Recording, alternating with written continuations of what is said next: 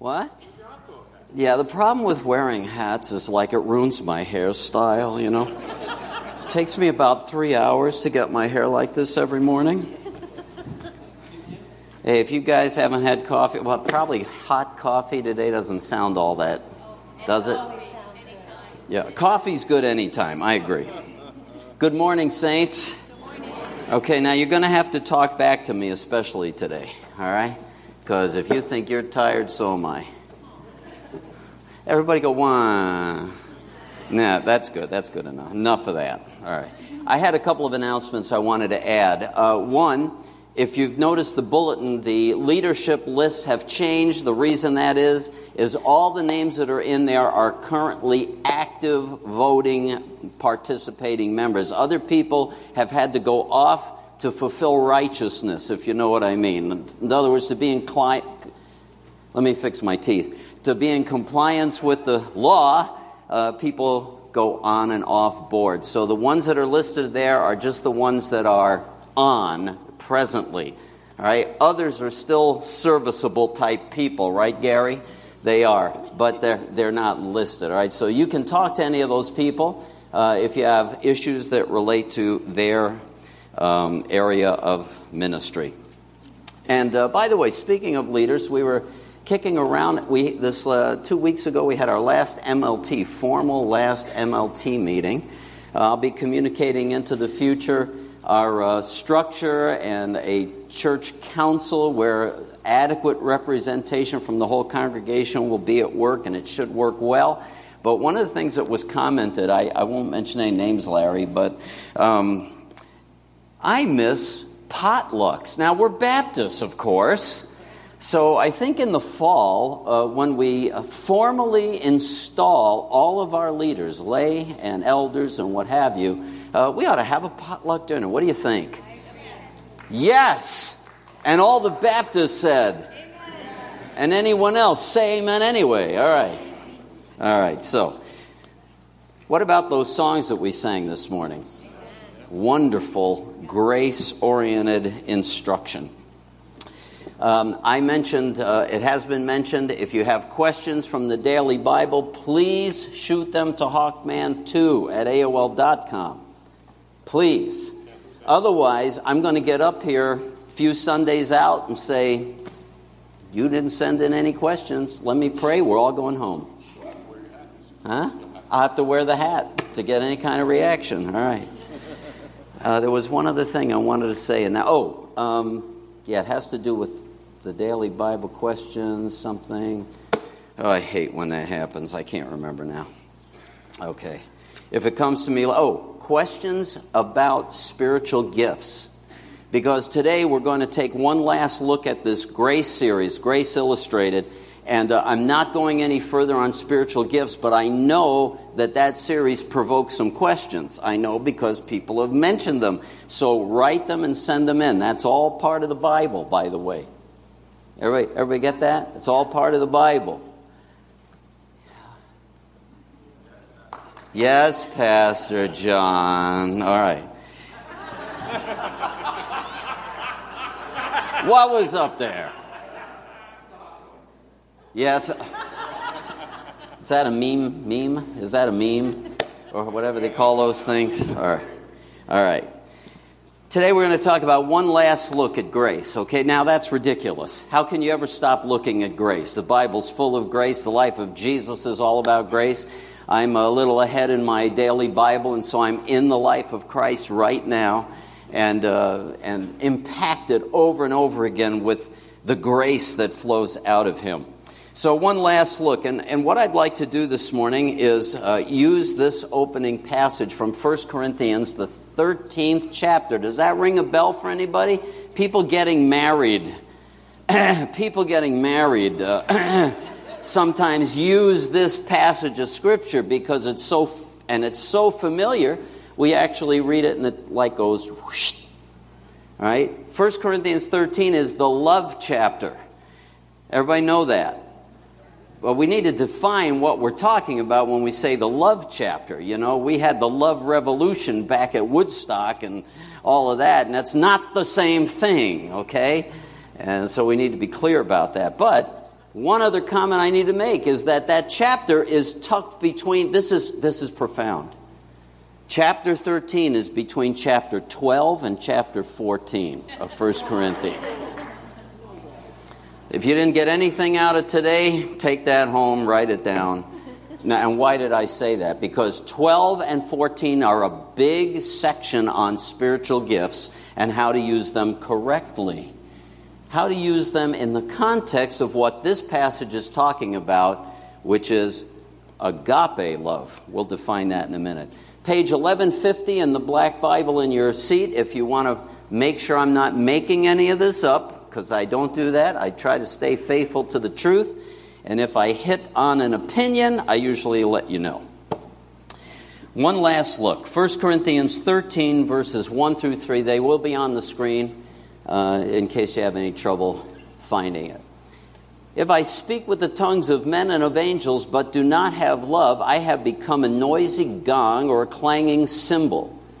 And if I have the gift of prophecy, and know all mysteries and all knowledge, and if I have all faith, so as to remove mountains, but do not have love, I am nothing. Now remember, back that one up, Ryan, thank you. These words, prophecy, tongues, those were those remarkable gifts that we talked about last time, where the kingdom of heaven, the powers of the age to come, invade our experience here to get people's attention. So they're not just, it's not something you learn. You don't get it out of a book. It's something that is communicated by the Spirit. And the gift of prophecy was what was necessary, especially before we had the authoritative Word of God written down. Local assemblies got doctrine from prophetic words and words of knowledge, things like that. And so if you have one of those profound gifts of prophecy, and there is still a residual gift of prophecy that works today, and know all mysteries and all knowledge, even if I have that, if I have faith to move mountains, because Jesus, I just read it, he said to his disciples, how come you have so little faith? If you have enough faith the size of a mustard seed and say to this mountain, move, it'll move. Anybody read that ever? Anybody ever have trouble with stuff like that? Tell the truth. Yes, I have trouble with it. I have a lot of mountains I wanted moved. I wanted Pikes Peak over in my backyard. Didn't go.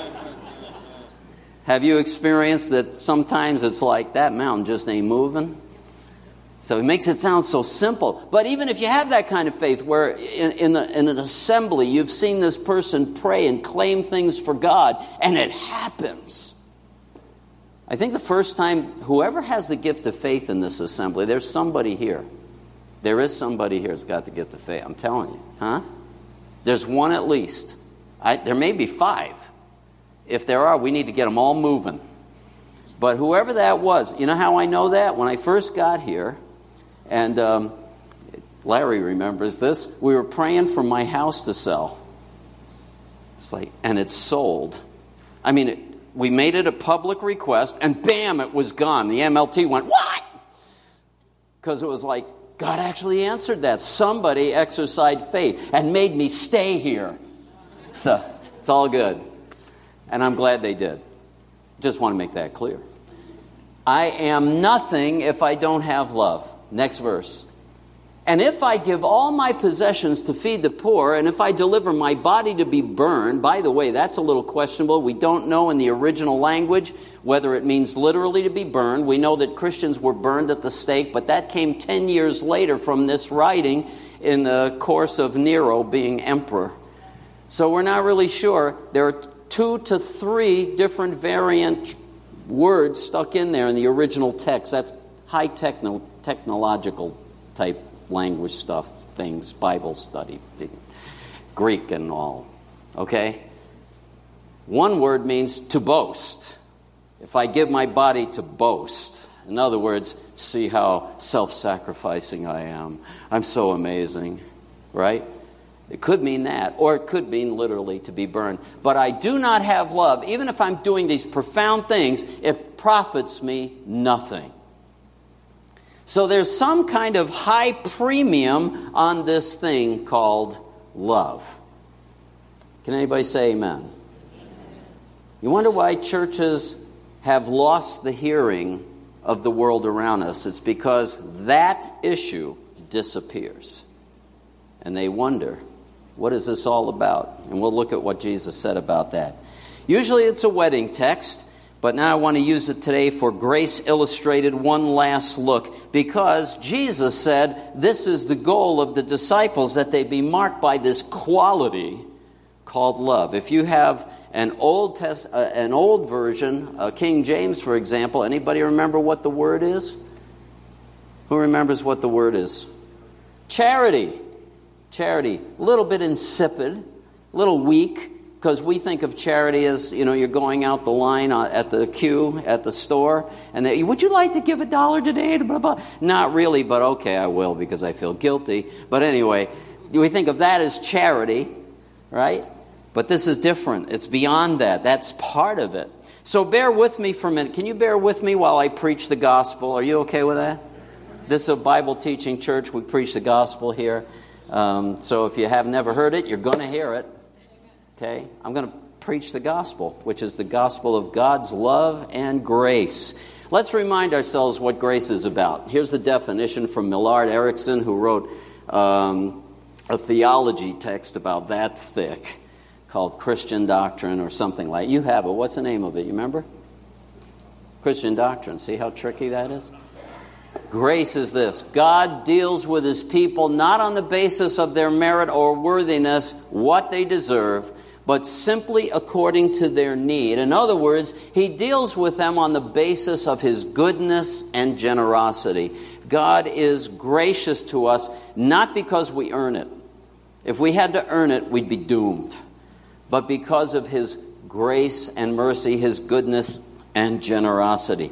That's the definition of grace. If you're a note taker, I have 3 categories today: global grace, the next one is saving grace, and the third one I'm not telling you. No, it's transforming grace, if you want to fill in the blanks, and we're going to look at some scripture very quickly just to nail down what is being communicated in the good news of Jesus. Global grace. God, we spent some time on one of my messages. I didn't want to review everything because the sermon would take way too long, and it's hot, and everybody wants to go home to their air conditioning and take a nap and something, maybe.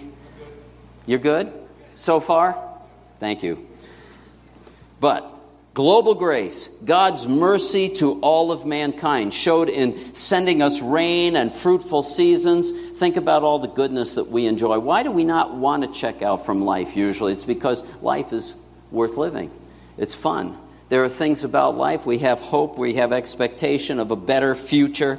And it's because of the mercy of God, his kindness to all human beings, even though they have ignored him as a whole. They have turned their back on his truth. Even though the truth has been revealed, even in the cosmos, even in what exists physically, man has, in his unrighteousness, in his bent toward going away from God, suppressed that truth. That's Romans chapter 1, if you've never read it. Nevertheless, God shows kindness. Think about it. In the Old Testament, God looked at the earth. People were being pretty nasty in the days of Noah. Anybody remember that? Says all he saw was man's heart was continually bent on evil. Anybody remember? What happened? That's what we deserve. Do you understand? It's God's grace that he withholds judgment. It's goodness and mercy. For God, let's put this verse up. You might recognize this. God so loved the... Right? Memory verse. Everybody has this memorized, right? You should have it memorized in at least 15 different translations. No, I'm kidding. God so loved the world that he gave his only begotten Son, that whoever believes in him should not perish, but have eternal life. God loved, his agape love. By the way, the Greek word there is agape. If you're not aware of it, there are 3 words in Greek. 3 words for love. All right? Did you know that? 3 different words. One is, I'll take the easy one, phileo. Does that sound like anything? Philadelphia? Yeah. The city of brotherly love. Phileo is tender affection, brotherly, familial type of love. You know, I care about my relatives. I care about my close friends. It's a phileo love. And it's normal for human beings to experience it. That's not the word that the New Testament claimed to speak about the love of God. Phileo, not strong enough. There's another word for love. This one you'll figure out too. Eros. Anybody, does that sound like, what does it sound like? Erotic, right?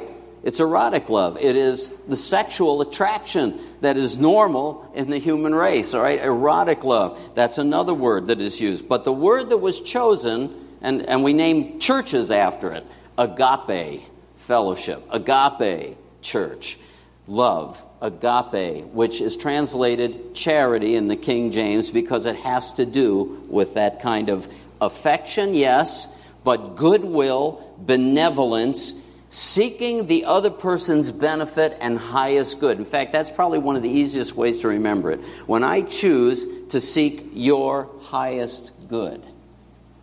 See, I love my children, not just with phileo. If I really agape love my children, I seek their highest good, which is why I say, you do that again and I will pound you into the pavement.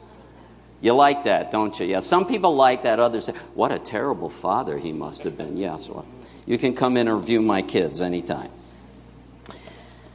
God so loved the world that he gave his only begotten Son so that you might have the gift of eternal life. Why? Because left to ourselves, we don't deserve it. God's love is outreaching to the entire world, and we have this wonderful gift given to us that if we really love, if we really become loving the way God is, we're going to want to share that because it's life eternal. I know I was a little further south yesterday, and it was 98. I guess you were 96 here. It's really hot. And I said to somebody, you know, I spend my time trying to talk people out of going to a place that's like this. Anybody get the little humor in that? It's like very little. You're like, yeah, it's really funny, Pastor John. Anyway, and it's not funny, and because there is an eternity, people are going to walk through death's door, every one of us. It matters to us, to want to invite them in to the love of God, the agape love of God. Global grace. Grace and love were obviously modeled by the person of Jesus himself. So that brings me to the next thing, and that is saving grace. Saving grace. Let me show you a passage of Scripture. God demonstrates his own love toward us in that while we were yet sinners, Christ died for us. Now, let's do a little math on this, okay? Think about it. While we were sinners, well, oh, yeah, I know I'm a sinner. Yeah, well, you know, I love the line, I'm only human. Your problem isn't being human. God made humanity as a good thing. Sin is what has messed it up. It's the brokenness of sin that inclines us toward the opposite direction of where God wants to call us, left to ourselves. Much more than, having now been justified by his blood, we shall be saved from what? We don't like that. Wrath. We shall be saved from the wrath of God through him. For if while we were enemies, what do I have to do to be an enemy of God? Nothing. You're already there. Left to yourself. Apart from the grace. See, this is hard doctrine. I'm just telling you, but it is what the Bible and Jesus tried to communicate to the world. Saved from the wrath of God through him. It was in one of our songs this morning. Did anybody notice? Anybody? Hello? Anybody here? Anybody notice? It was in one of our songs. Right? God rescued me from wrath. For if while we were enemies, we were reconciled to God through the death of his Son, much more, having been reconciled, we shall be saved by his life. Great statement. Pardon me while I editorialize for just a couple of moments.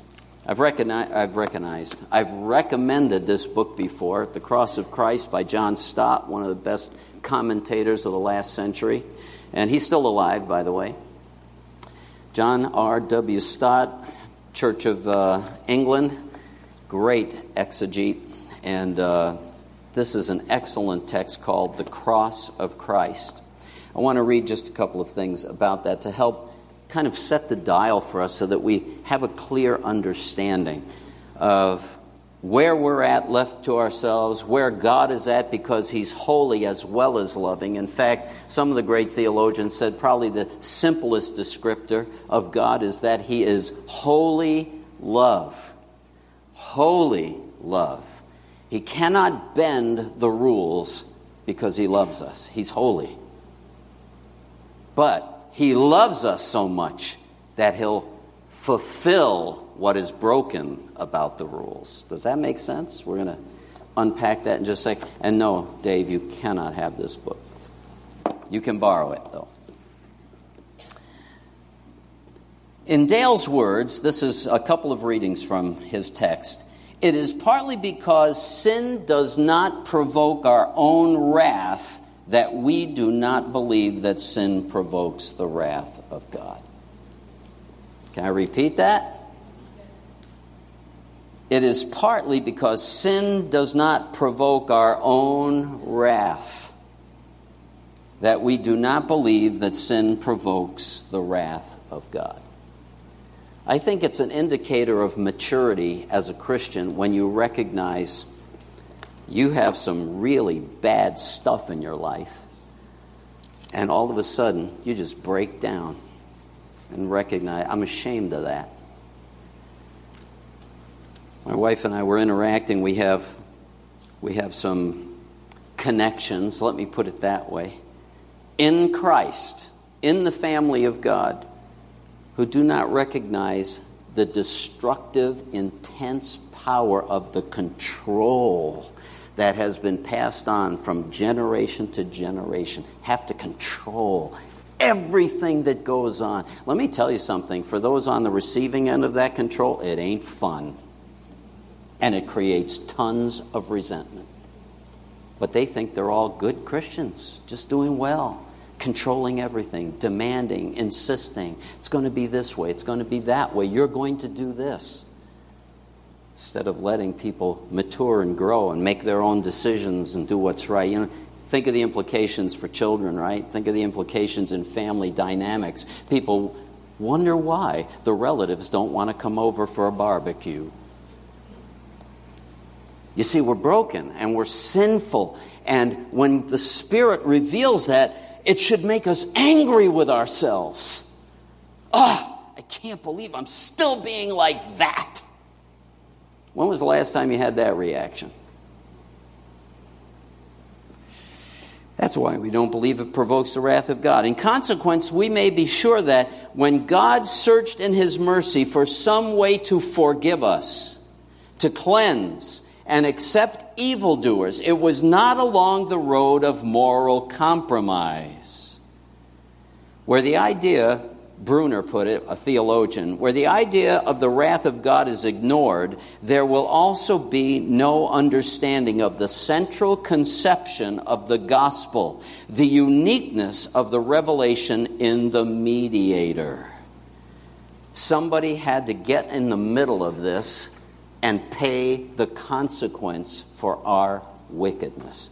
Somebody had to do that for us. And His name is Jesus, by the way. So then, the cross of Christ is the event in which God makes known His holiness and His love simultaneously in one event in an absolute manner.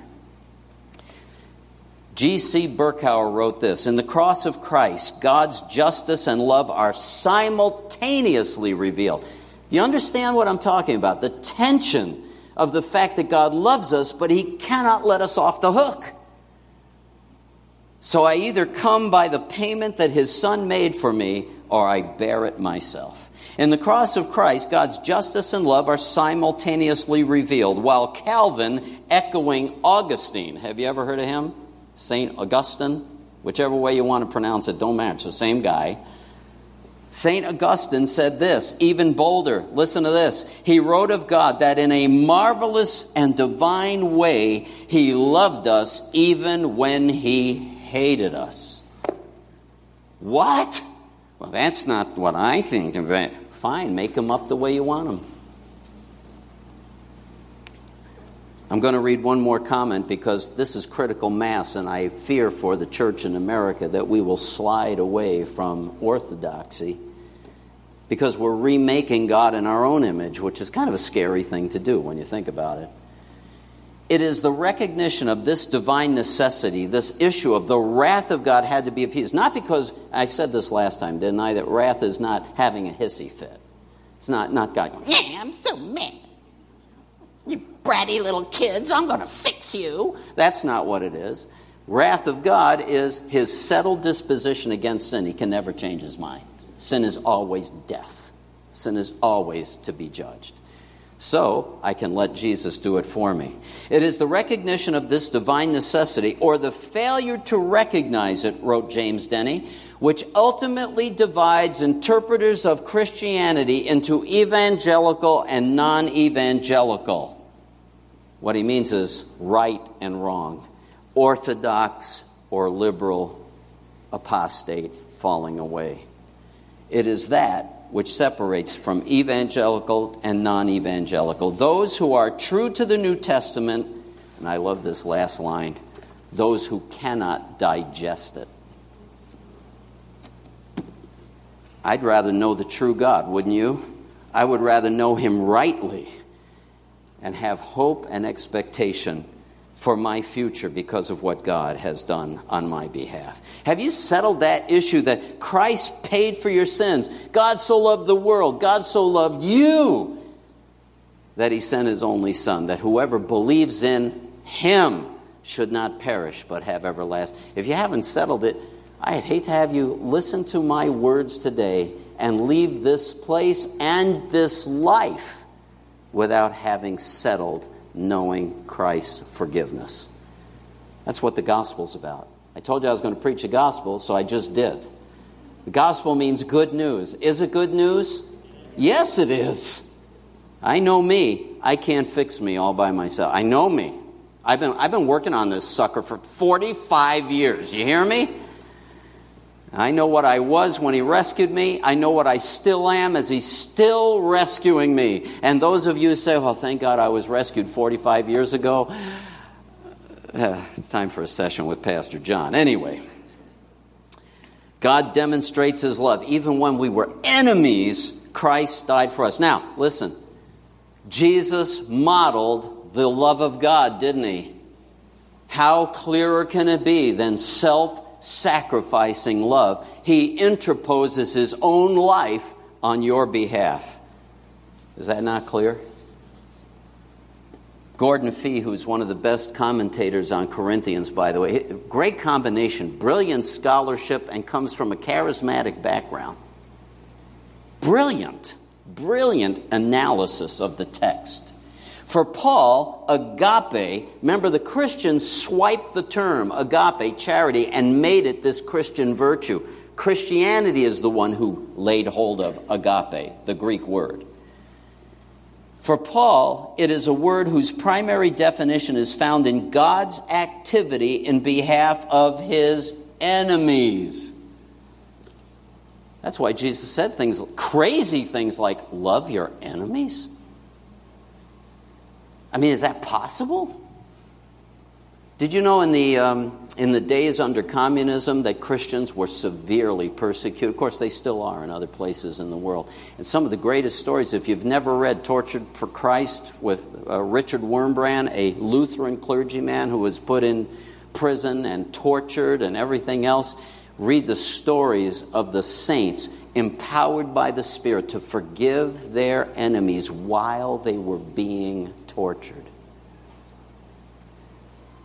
That's coming from somewhere else, friends. So Gordon Fee goes on.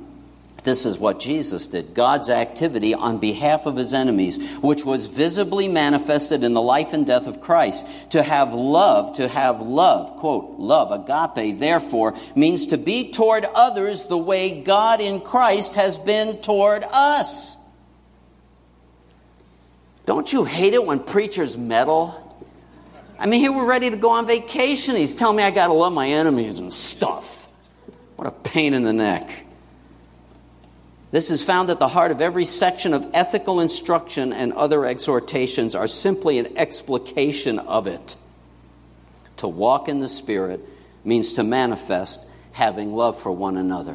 What is love? Oh, I feel warm and gooey. Alex, I just feel so warm and gooey when I see you. I do. I love you so much. And I do love her, by the way. But agape love, and I do. But agape, I know you do. Agape love goes further than that, though. It seeks her highest good, which might mean if she's doing something harmful to her spirit, I will exhort her because I love her. I will challenge that. Last thing, transforming grace. This is going to take 2 minutes at least. Something got in my throat on the way here this morning. I started hacking, Glad. I am going to give up smoking, though, I promise, tomorrow. This week. Anyway. Let me show you what Jesus said. Wait, we went way, back it up. Something happened wrong here. Back. That's the one. A new commandment I give to you. Thank you, Ryan. He's my hero. That you love one another. Guess what word it is? It's not phileo. It's definitely not eros. It's agape. Even as I have agaped you, I have loved you. I've been self-sacrificing in my love for you. I have challenged you. I have sought your highest good, that you also love one another. By this is the mark. All men will know that you are my disciples if you have love for one another. Wow, that's a tall order, isn't it? My mind goes to so many different places. I was, let me do this. Whenever I speak about eros, phileo, and agape, we love to use the word love making in our culture, which is hyper over damaged, destroyed in the sexual area. I think about people who profess faith in Christ. They profess that they're a follower of Jesus, and so they're dating somebody, and what happens when you're dating, right? Everybody knows. Now everybody, I just lost the whole congregation because you're all off where you shouldn't be. No, you should be. And, if you really love me, you want to make me feel good and make me feel loved and accepted, right? And I have challenged over and over again, agape love seeks that brother or sister's highest good. What is the highest good? The highest good is that their soul is not soiled and damaged. That's the highest good. Otherwise, it's eros. Might be a little phileo thrown in there, but don't hand me that it's agape love, because that's a lie. In fact, the scripture even says that. All the young men, treat the women in your congregation as sisters. Sisters. Do you ever see Back to the Future? Oh, I feel like I was kissing my brother. Yeah! If they're sisters, we have their highest good at heart. And by the way, can I just say that goes both directions? It goes both directions. It's up to you to follow the standard of Jesus, which is agape. Can't police you and follow you everywhere. It's up to you whether you're going to honor him or not, whether you're going to be like him or not. I was driving up, I think I was getting close to or across the mighty Susquehanna down in Harrisburg. Have you ever seen the Susquehanna down in Harrisburg? It's huge. It's like 1.5 miles across. And I used to live up near where the headwaters are, which was like a little trickle you can jump across, and then you get down there, it's like, can't be the same river, but it is. And what I just said about it has nothing to do with my point. Here's the point. I was driving along, coming across the river, and here was this, what's a big sign called? Billboard. It had a precious girl's face, and it said, "She's somebody's daughter. Stop sex trafficking." I just started sobbing. Because we're not consumed with agape love in this culture. All we know is greed and selfishness. And that's where it's motivated. prostitution, and sex trafficking. That's what it was talking about. And it's an issue today in America, enlightened America. I wish I had found an article. I have it somewhere where a character out in Nevada is having a morally upset hissy fit because they're trying to outlaw prostitution. How dare them? Isn't he a morally upright individual? Never mind. You get the idea. What I'm getting at is, are we seeking our neighbors, our brothers and sisters, even those who might be our enemies, their highest good?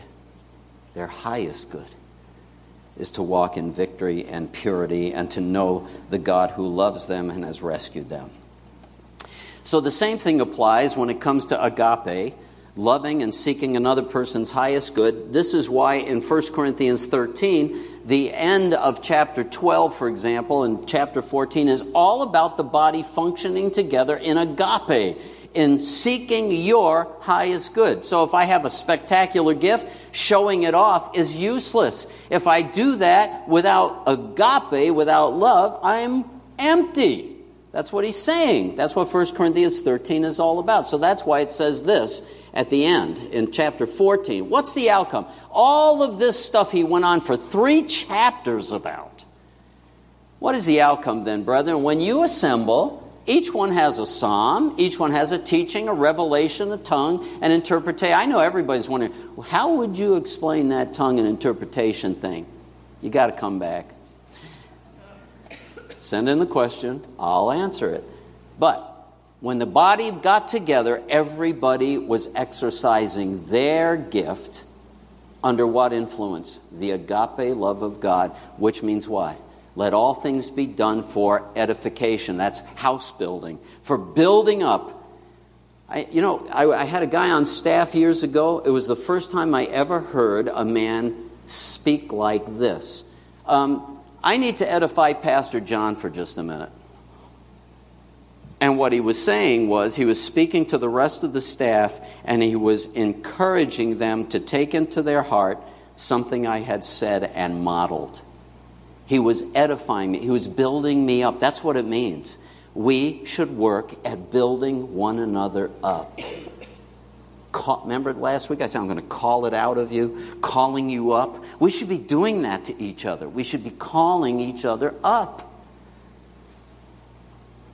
I love that on very healthy assemblies, very healthy church staffs, a brother will go to another brother or sister to another sister, or even across gender line and say, you know, I observed this and I think you can do better than that.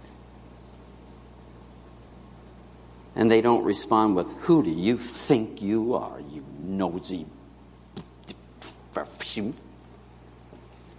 But rather, I want to thank you that you love me enough to come and challenge me with that. Because you know what? Now that I think about it, you're right. I can do better. That wasn't so good. The outcome is that all things are done for edification. It's not about, hey, everybody, look it.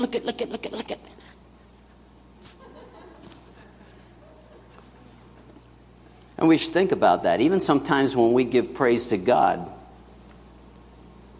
it's not always pure. And I mean, who is totally pure? I'm the only one I know, but that was a fib. None of us are. All of us have corruption in our motives somewhere. But basically, am I seeking His honor, His glory? Am I seeking to edify and build up my brothers and sisters in Christ so that they're more like Jesus, more filled with agape type of love? Let me show you one more text here out of the Corinthians chapter 13 portion. We read this at the beginning. If I give all my possessions to feed the poor, if I deliver my body to be burned, but do not have love, it profits me nothing. Can you imagine? Could you actually give yourself sacrificially and not be motivated by agape love? Yeah. Yeah, you could. Think about people who either end their life or do so as a protest, and sometimes they're missing. It's more of a grandstand. Could it happen? Let me share something with you, though. Clement of Rome, writer in 96 AD. So this is early. Listen to this. We know of many among us who have delivered themselves to bondage in order to ransom others. Did you catch that?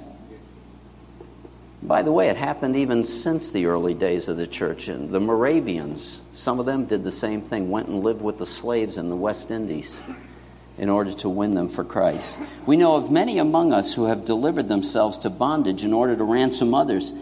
Many have sold themselves into slavery and used the price paid for themselves to feed others.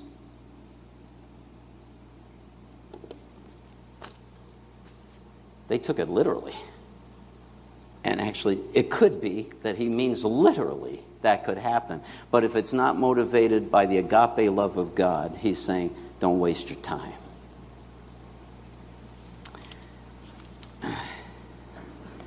There was an article that came out, and I don't know if any of you read it. It was in France, so sometimes when things happen in France, we don't pay attention. There's an article out of World Magazine. It actually came out in National Review, a short one, and then this larger one. I thought this would be more edifying. But this in the world of ISIS and radical Islam and all of the nasty stuff that's connected with that. The article title here is by Mindy Beltz, called What the World Needs Now. French policeman gives a lesson in self-sacrificing love. Did anybody hear this story? You would have noticed probably. A brother named Beltram says, no matter how many times we may hear of it, the interposing of police officers rescuing and putting their lives in danger, such breathtaking courage should at least quiet our silly squabbles and rude complaining. In the light of what's going on in the world, really, I remind myself of that a lot. Oh, this is terrible.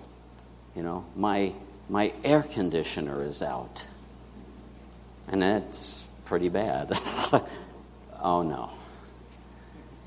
Beltram, who was 44 and recently married, on that day wasn't relying on training, making a commitment to the Catholic Church at 33. Listen, in Europe, which is completely secular, if he made a commitment, he's probably a true believer. Make no mistake. He was known by family, friends, and associates as a man of faith. One of the striking features of the story about him in the aftermath of an attack, it was an ISIS attack, among those who knew him, no one was surprised. He lived a genuine conversion, said the priest of the abbey he regularly attended and served with his wife, Mariel. He had just recently gotten married. So this radical named Radouan Lakdim went into a store, killed some shoppers and a few other people. As gunfire rang out from the store, some shoppers escaped. Some locked themselves in a meat locker. As Lakim took hostage a 40-year-old cashier named Julie. Beltram approached Lakim as he held Julie, the mother of a 2-year-old, and asked to take her place. He kept his mobile phone on to allow police an ear of what was happening. We now know that after freeing Julie, thank God, and he took Beltram, at some point he slit his throat. Trademark ISIS tactic. Police killed Lakim amid gunfire to the subsequent assault, but Julie and many others were saved. Beltram, who died of his wounds, was far from silenced. He did not hide his faith. He radiated it, said police chaplain and Catholic priest Dominique Ars. We can say that his act of offering is consistent with what he believed. Father Jean-Baptiste, canon of Beltram's church, attended him as he died and told the Christian Family magazine. It seems to me that only his faith can explain the madness of this sacrifice, which is today the admiration of all. He knew, as Jesus told us, there's no greater love than giving one's life for one's friends. He knew that if his life began to belong to Marielle, listen to this. If his life began to belong to Marielle, his wife, it was also belonging to God, to his brothers in danger of death. I believe that only a Christian faith animated by charity could ask for this superhuman sacrifice, surpassing greatness of self-sacrificing love. It should quicken fellow Christians to prepare for such a day. I guess where I parked on that was most of us are never going to be asked to give that kind of a sacrifice, that kind of agape self-sacrifice. So how hard is it to stuff some of our selfishness and rise up and serve and sacrifice some hours or some money or whatever it might happen to be for the sake of the kingdom and the lost people that we say we love but have not entered into life eternal as yet? We should be moved because of what Jesus did for us, let alone Mr. Beltram, what he did on our behalf. He owns us. If we've accepted his gift, he owns. And I used to think of it this way. When I became a Christian, from that point on, I've been living on borrowed time. It's all a gift. Every new day, every new year is a gift. Because he's called me to serve him, and you as well. Let's stand together as we close. Again, I'm simply going to say, if you have never settled the issue of knowing him, and if you've been running from him, you're welcome to come start the journey afresh. Lord Jesus, here we sit in air conditioning while it is brutal outside. Only a small thing. The way you care for us and the way you accommodate us in ways that may not even at times, just like the way you blessed the children of Israel, wasn't always good for them because they spent it on their own pleasures. And Lord, we want to buy up the opportunities, the time that we have, and live for you while we have life. Thank you, King Jesus, that you gave yourself on our behalf to satisfy God's righteous holiness and bring us into not only a rescued position, but an agape love relationship as sons and daughters of the living God who's holy and doesn't change his mind. So we praise you and thank you for life eternal. If we've taken it for granted, I'm asking you to forgive, God. Forgive your servants who take it for granted and think they've been rescued so they can spend their life all for themselves. Deliver us from this. Change us in the future. Help us as an assembly at Harmony Baptist. For your name's sake, Lord, your name manifested in the world. By this shall all those people looking in figure out that they really are followers of Jesus because they love one another. Help us. In the great name of Jesus we pray, and all of God's people said, amen and amen. God bless you.